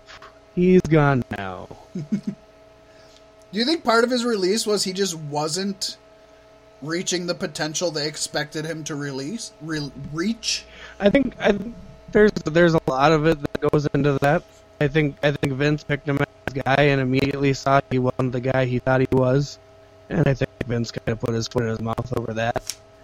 And I think that was a sour taste. But then also, I heard today that Cass has a bit of a drinking problem. He drinks very heavily and often and in public, and it's not good for the company. And reportedly, in one of their last tours, he was drunk and in the bathroom, and the door got stuck shut, and it was a faulty lock, but he thought he had been pranked, ripped the whole bathroom door off, so the rest of the superstars had to go the whole rest of the tour going to the bathroom without a door. So those were the things that I heard. I love how, like, stories nowadays, and you compare them to stories from the 60s, 70s, 80s that you hear the old-timers tell you. Right. And it's like, back in the day, that's a normal... Drink. Yeah, that's a normal day. Oh, he got drunk and ripped the bathroom door off. And people, like, laud him for that. Like, yeah, this motherfucker ripped the bathroom door off. I was there when he did it. He was smoking crack, and he had 2 women in there, 300-plus pounds shaking their titties while he did it. And nowadays, you get fucking fired for it. But that's a good thing. It's a change in the world. But it just reminds you of shit like that. I haven't heard that, but I believe you 100%. And that kind of, as WWE became a publicly traded company, that sort of behavior really makes a difference. And the thing is, Enzo go for big scandals, and knowing that he's a heavy alcoholic and he's tied to Enzo already, and that's how it's going to be there, so that stigma's always going to be there. Right. If he does something, that's going to be doubly worse. So maybe we're just best off not to. Well, I'll be shocked if Big Cass doesn't have a line in the refrain of Enzo's next shitty fucking single. You finally listened to Enzo's song? I heard it. I thought you told me you thought it was decent. Holy shit, is that fucking shit rap? I don't know if you were fucking joshing me. It's a little mumble rappy. What. I like his voice. Mumble rap. I like his voice, and I kind of like the flow. And the fact that his whole song is shitting on wrestling fans. Who the fuck's listening to you, Enzo? If you're gonna shit on wrestling fans, rap fans aren't gonna listen to him. That's what you do as a heel. That's what you do as a heel. It's great heel work. Well, if you're a wrestler, he's not a wrestler. He's a rapper now. That isn't how you do it. You stroke the ego of your fans. Well, I don't know, man. Wise man once said, you rap for the bitches, you don't rap for the niggas. If you rap for the bitches, the niggas will buy what the bitches want. He's a fucking convicted rapist telling everybody they're horrible fat slobs. Who the fuck is buying his shit now? Not the women, not the men. I'm buying it. You probably are, you sick sadist motherfucker. It's entertainment. I was entertained by it. I will say that, but it's not something I would ever go out of my way to listen to. But, truth be told, he's always going to have an audience, at least for the next 3-4 years. So he'll be able to make money off it. At some point, he's going to have to suck wrestling fans' dicks and get back into wrestling. Rapping is not a future for him that's going to be lucrative, I don't believe. Multi-platinum. Yeah, that's not happening. He's not going to have a lucrative rap career, so Impact, Lucha Underground, Ring of Honor, New Japan, something. Sign a big boy. Big boy did it. I don't know what Big Boy is. I'm a Big Boy from the Dick Tracy. That's all I know. That was Al Pacino. It was Big Boy and Dick Tracy. Has Al Pacino got a record label? Yeah. Named after his Dick Tracy alter ego? Bad Boy. Oh, okay. I know Bad Boy. I know Bad Boy. Mace, No, you Puffy, don't. You don't know shit Biggie, about Bad the Boy. Locks. The Locks started in Bad Boy. I love the Locks. Most people don't know about the Locks. They started on bagels. It's a Jewish joke. People don't get it. Fuck. We don't have enough rap fans or fucking Jewish fans listening to our shit. They don't know what I'm talking about. Hey, here's what I think is the biggest news of the week, Pasty. Bigger than big ass. WWE announced Monday a new United Kingdom series, finally, featuring the greatest competitors from the United Kingdom and Ireland. They finally admit Ireland's not part of the United Kingdom. Called NXT UK. So there's a brand new show, NXT UK. We don't know if we'll get it on the network or if it's going to be strictly over there in the UK. I hope we get it on the network, but for UK fans, I think it would be awesome for them to have something exclusive for them, so I don't know. But they also announced 2 new championships, Pasty. Could you guess what those 2 championships would be? Would there be a tag team championship? That would be one. And I guess that would be 2, but you know what I mean. A women's championship? That is right. We got a UK Women's Championship and a UK Tag Championship to go with the UK Heavyweight Championship, which are going to be on the line at upcoming NXT UK events. Oh God, they're sending Nikki Cross. Mr. Levesque, known as Triple H, said of the new show, the UK has an amazing talent base. I'm never going to let this die. And incredibly passionate fans that are deserving of their own showcase. The best. This is the next step in our ongoing strategy to create localized content and further develop our brand globally. I mean, about fucking time. We've been talking about this for a while, huh? Lavesque. Je suis la Zouvie. Je suis la Zouvie. Les bons temps rouler. See, where's your French phrases? Okay, you got one. I'll give you that. Do you know what that means? How about that? Let's put you on the spot. Do you know what that means? Oui, oui. No, it does not mean to go urinate. It does not mean to urinate. Do you know what that means or no? Voulez-vous coucher avec moi? I have a time or two. It's not coming up now. It means talk about it. It means come up to my room and have sex with me. That's what it means. Legitly. Good word. Yeah. Come up to my room and have sex with me. It was a common phrase amongst hookers. Syllables. That's come up to my room and let's fuck. Yeah, let's basically. Fuck. Basically.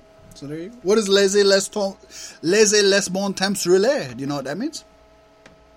No, I don't. It means let the good times roll. Where were you in French class? Didn't take French class. I never took French class either. I never made it to high school. Laissez les bon temps rouler, I know from wrestling, actually. There was a wrestler who was a Cajun wrestler, Lash LaRue, and that was his thing. He'd always say that, and I looked it up and found out what it means, and apparently it's a common phrase in Louisiana for Mardi Gras. Laissez les bon temps rouler. It means let the good times roll. Voulez-vous coucher avec toi? I just know because the original singer of what's it called? What's that song called?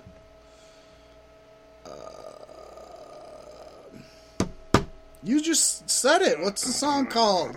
Anyways, the original singer of that song from the 80s, she had no idea what that phrase meant until long after she recorded the song and everything. And she's like, if I had ever known that it means let's go up to my room and have sex, I never would have said it. I'm just like, bitch, you'd have fucking sang it for the money they threw at you. You probably went up to the producer's room and had sex with him. Shut the fuck up. Here, sing this. She starts singing. He pulls his penis from his pants. Starts stroking it. That's how I met my wife. Honestly. So what do you think about this, Pace? They've talked about this. We had said they were going to be doing it a while ago, and they proved us wrong. What's your thoughts on there finally being a UK brand? The fact that it's a NXT extension. What do you think about that?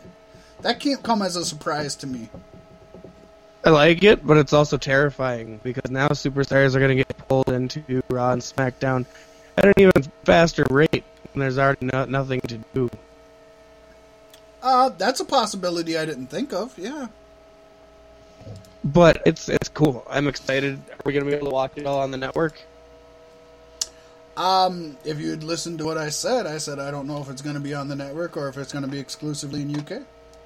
But are we going to be able to watch it on the network? It's yet to be determined. Like I said, as a fan, I hope it is, but part of me is like, I hope it's UK exclusive so that they actually have something of their own. Like, part of me is like, come on. Where's our exclusive? Every fucking thing? They don't get pay-per-views. No. Well, I guess they do if they get the WWE Network now, but they didn't back in the day. They didn't. Exactly. They spent fucking years not being able to get the pay-per-views. We can handle fucking waiting a few months to get their shit released. Not being able to afford the pay-per-views. Come on now. Yeah, well, I spent years sleeping with a goddamn echidna because I couldn't get a girlfriend. You don't see me bitching.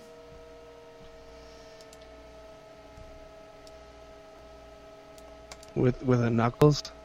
Hey, that could mean masturbating. I like that. I'm going to start using that. I like that. Knuckles, an echidna. I don't masturbate, I just sleep with an echidna. Get it? Get it? It's Knuckles? I like it. I'm going with that. Gonna go race my echidna. I just love the fact that you knew Knuckles was an echidna. That makes me happy. Who the fuck doesn't? A lot of people. What about Ugandan? People don't know that Rogue is a bat. Who didn't know Rogue was a bat? People. Moving on to some really positive news. This is awesome, Pasty. San Diego City Council proclaimed June 19th to be Rey Mysterio Day in the city of San Diego. Ow, ow. Booyaka, booyaka. I was watching Dominion pay-per-view, and they were talking, because Rey Mysterio was on there, and they were like, the Japanese fans were asking me, what does booyaka translate to? And he was like, I didn't know what to tell them. Booyaka! I don't fucking know. San Diego Councilman David Alvarez issued the following statement, Pasty. He said, Oscar Gutierrez, otherwise known as Rey Mysterio, is a professional wrestler born and raised in South San Diego. Widely regarded... He's a professional wrestler born and raised. South San Diego spent most of his days chilling out, maxing, relaxing, all cool and all, doing 619s, all to the fools. When a couple of guys, they were heavy weights, started making trouble on every date. Got in one little fight and his mom got scared. She said, you're going to the NXT place there. I don't know. You got stupid at a point. Widely regarded as the greatest cruiserweight wrestler of all time. It's be on your album, is it not? It might. It very well might. He is known for his high-flying Lucha Libre thing. His Lucha Libre thing. He does really good lucha things. Wrestling style, and named his signature move 619, which is not only the area code of San Diego, but happens to be the numerical date of what is now Rey Mysterio Day, being the 6th month and the 19th date. Get it? 619. Rey Mysterio has won numerous wrestling championships and also continues to give back to the San Diego community by organizing and participating in charity events. Ah, yes. 619 Day. The day where you're meant 269, your partner in the shower. If you look at the number 619, you'll know what I mean. Yeah, brother.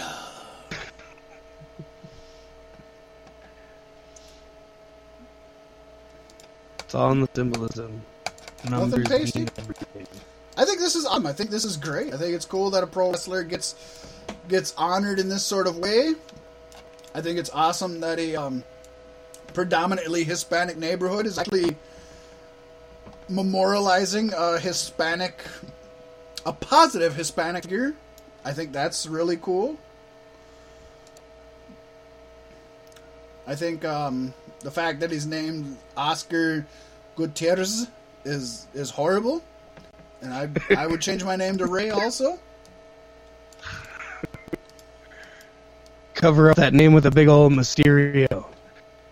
Right? Hey, you, Oscar, come over here and check out my lowrider. I just got a brand new Jesus air freshener in it. Yeah. Where'd that come from? Oscar, oh yeah. Oh yeah. Nothing pasty? I'm happy. It's good. It's a good thing for the community. It's good. It is good. Something else that's not good. We go from really positive to really negative, and I was really upset when I heard this. We didn't report on the original story. I don't think we reported on the original story, because I didn't think it was a big deal. And now WWE turns it into a big deal, and it pisses me off. Ring of Honor has lost their date for Madison Square Garden pasty. It's fucked up. Last week, Dave Meltzer of the Wrestling Observer newsletter reported that WWE was doing everything they could to block Ring of Honor from running in MSG. The belief was that Ring of Honor would have run on the night before WrestleMania in New York City. Which, by the way, WrestleMania is in New Jersey. They just put it as New York City. So that's all bullshit, too. Ring of Honor COO Joe Koff confirmed today to PW Insider that there was a deal with Madison Square Garden, but the venue said that they were backing out after communications with WWE.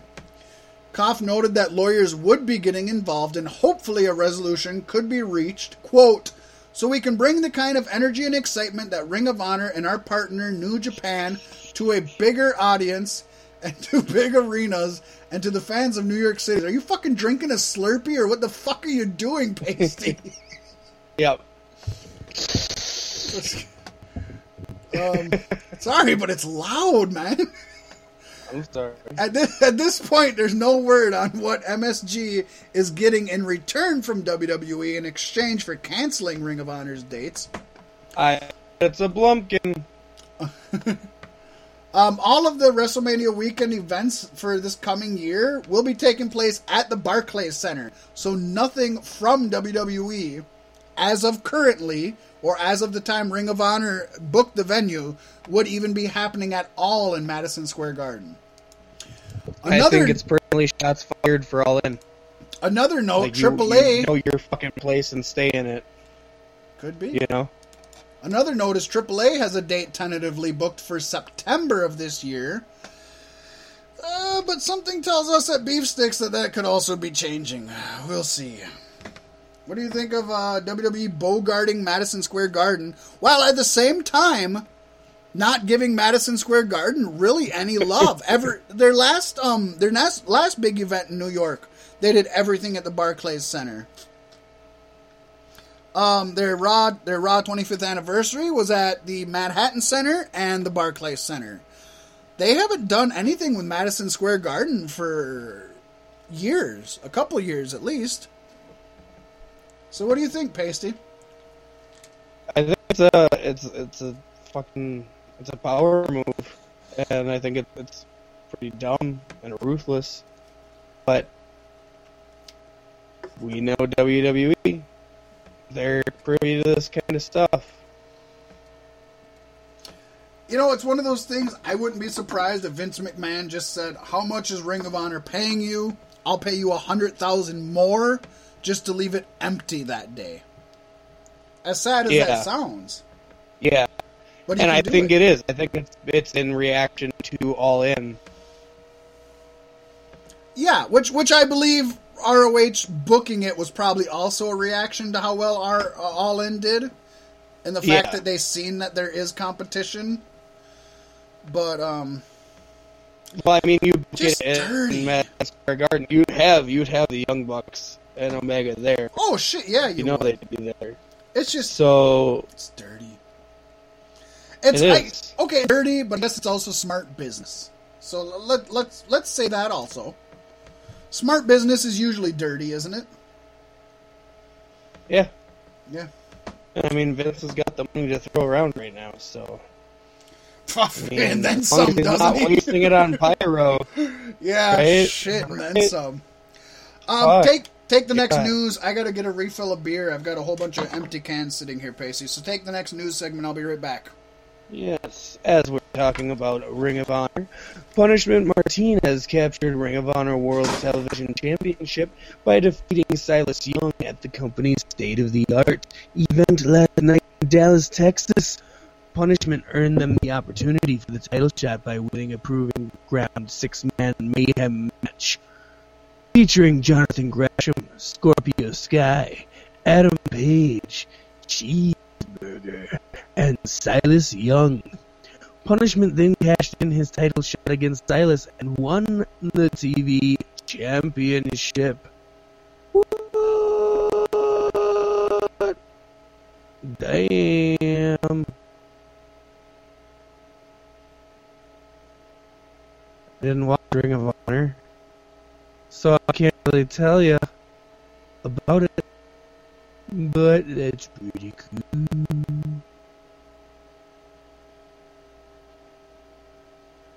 And I'm still sitting here. Welcome back to Smooth Jazz with Scrungy McFartnuggets.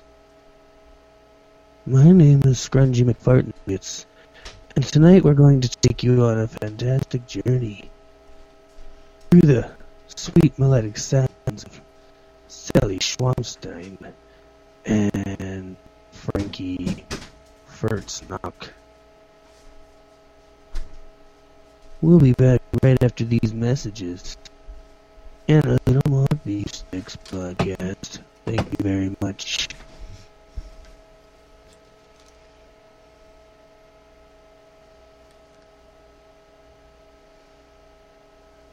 Yes.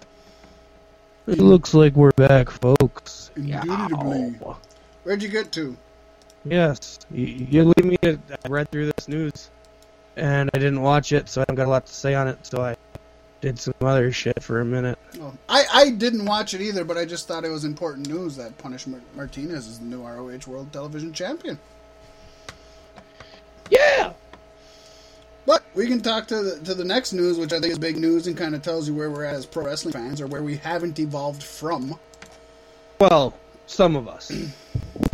As Paige was leaving the arena after Money in the Bank, a fan struck her in the face and said, quote, "Lose some weight, Paige." This is the kind of wrestling fans, quote unquote, that make us here at Beef Stick Podcast sick. She has gone on since then, and we've posted it on Facebook.com/beefsticks. She had a picture of herself eating a big old pile of like cheddar chili cheese fries or something.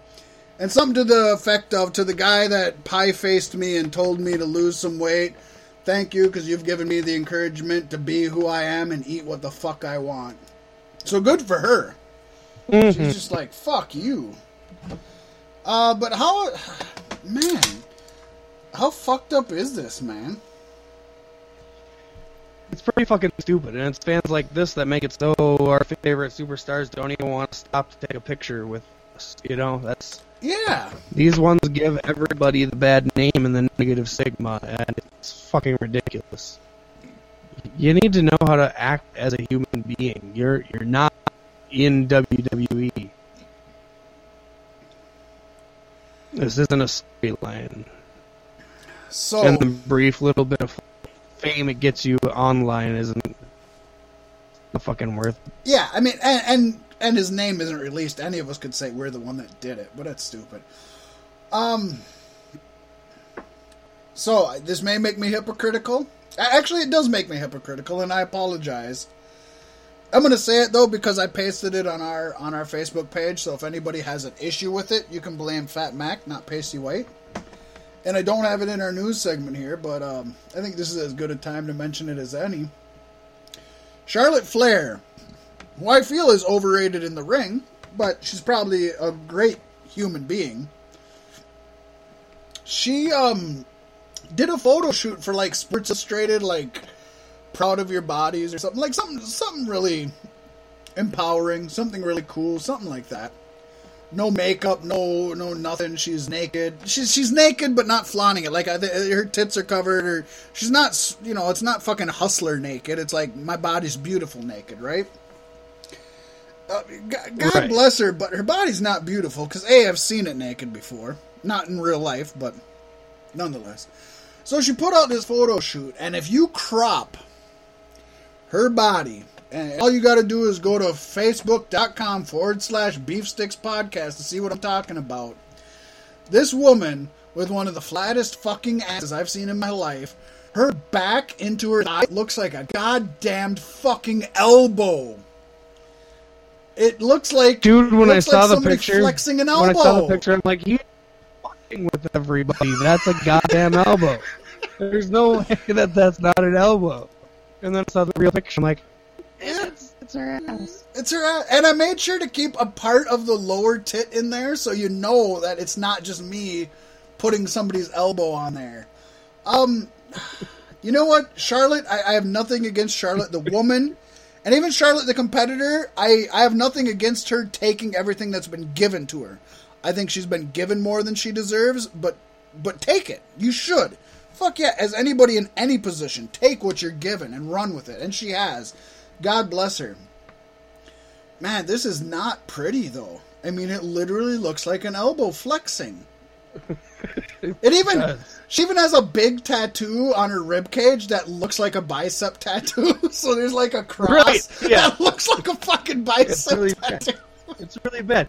Go look at the fucking picture and tell me that's not an elbow. Go to it, people. It's facebook.com/beefstickspodcast and look at this fucking elbow. Like it, comment it, share it. Spread the elbow to the masses. Spread the elbow. With that being said, we're running out of time. I'm going to skip over to this next one because it's stupid. I'm going to talk about one that's a little long, but I'll try to make it quick.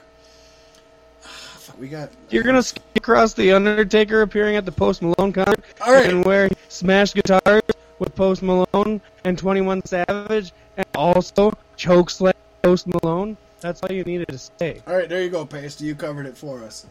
So I want to make this super quick. I might skip over a little bit of stuff. But Access TV, Mark Burnett, Mark Cuban are going to be starting a new show. They're not starting. They're going to be putting out a new show on Access TV called The Women of Wrestling, or WOW. It's kind of a take on Glow. In fact, the guy behind starting Glow, the Gorgeous Ladies of Wrestling, is involved in it. It's a full women's wrestling organization. Access TV puts out New Japan Pro Wrestling.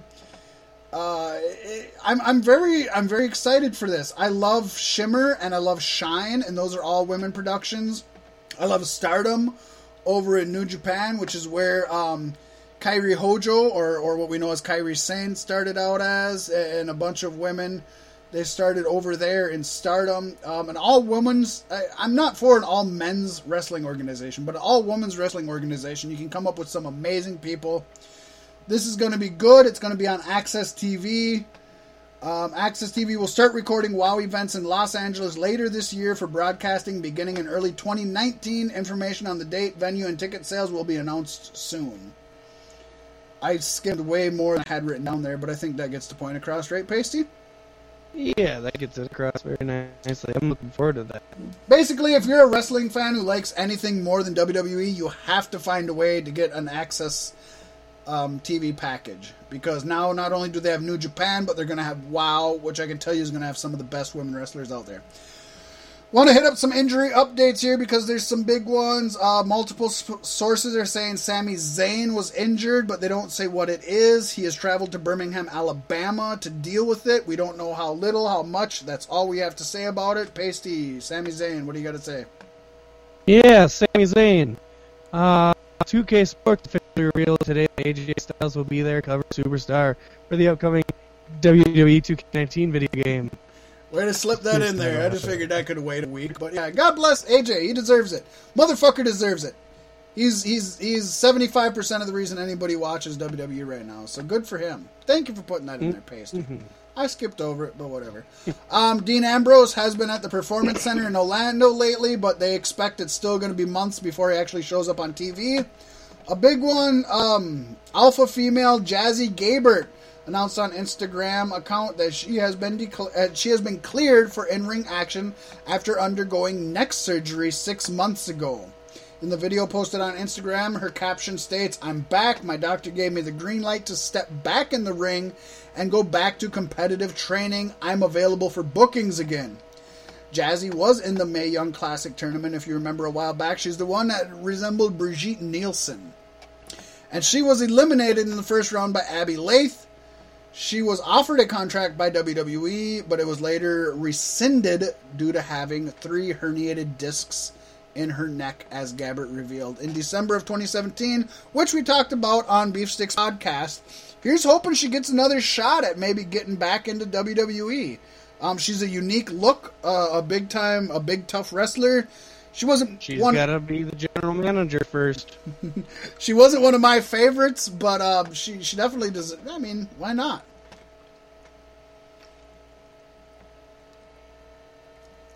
Why not? It's always good and on a positive note, isn't it? It is. And I think that's everything. We actually got everything in. We got the whole Chicago takeover. We got the whole Money in the Bank. We talked Big Van Vader, which is super sad.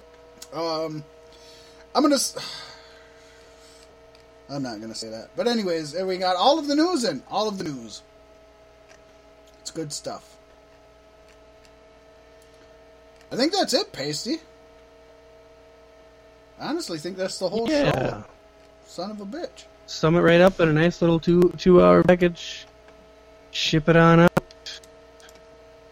And we'll see you next week. And my name is Pasty White. And I'm Fat Mac.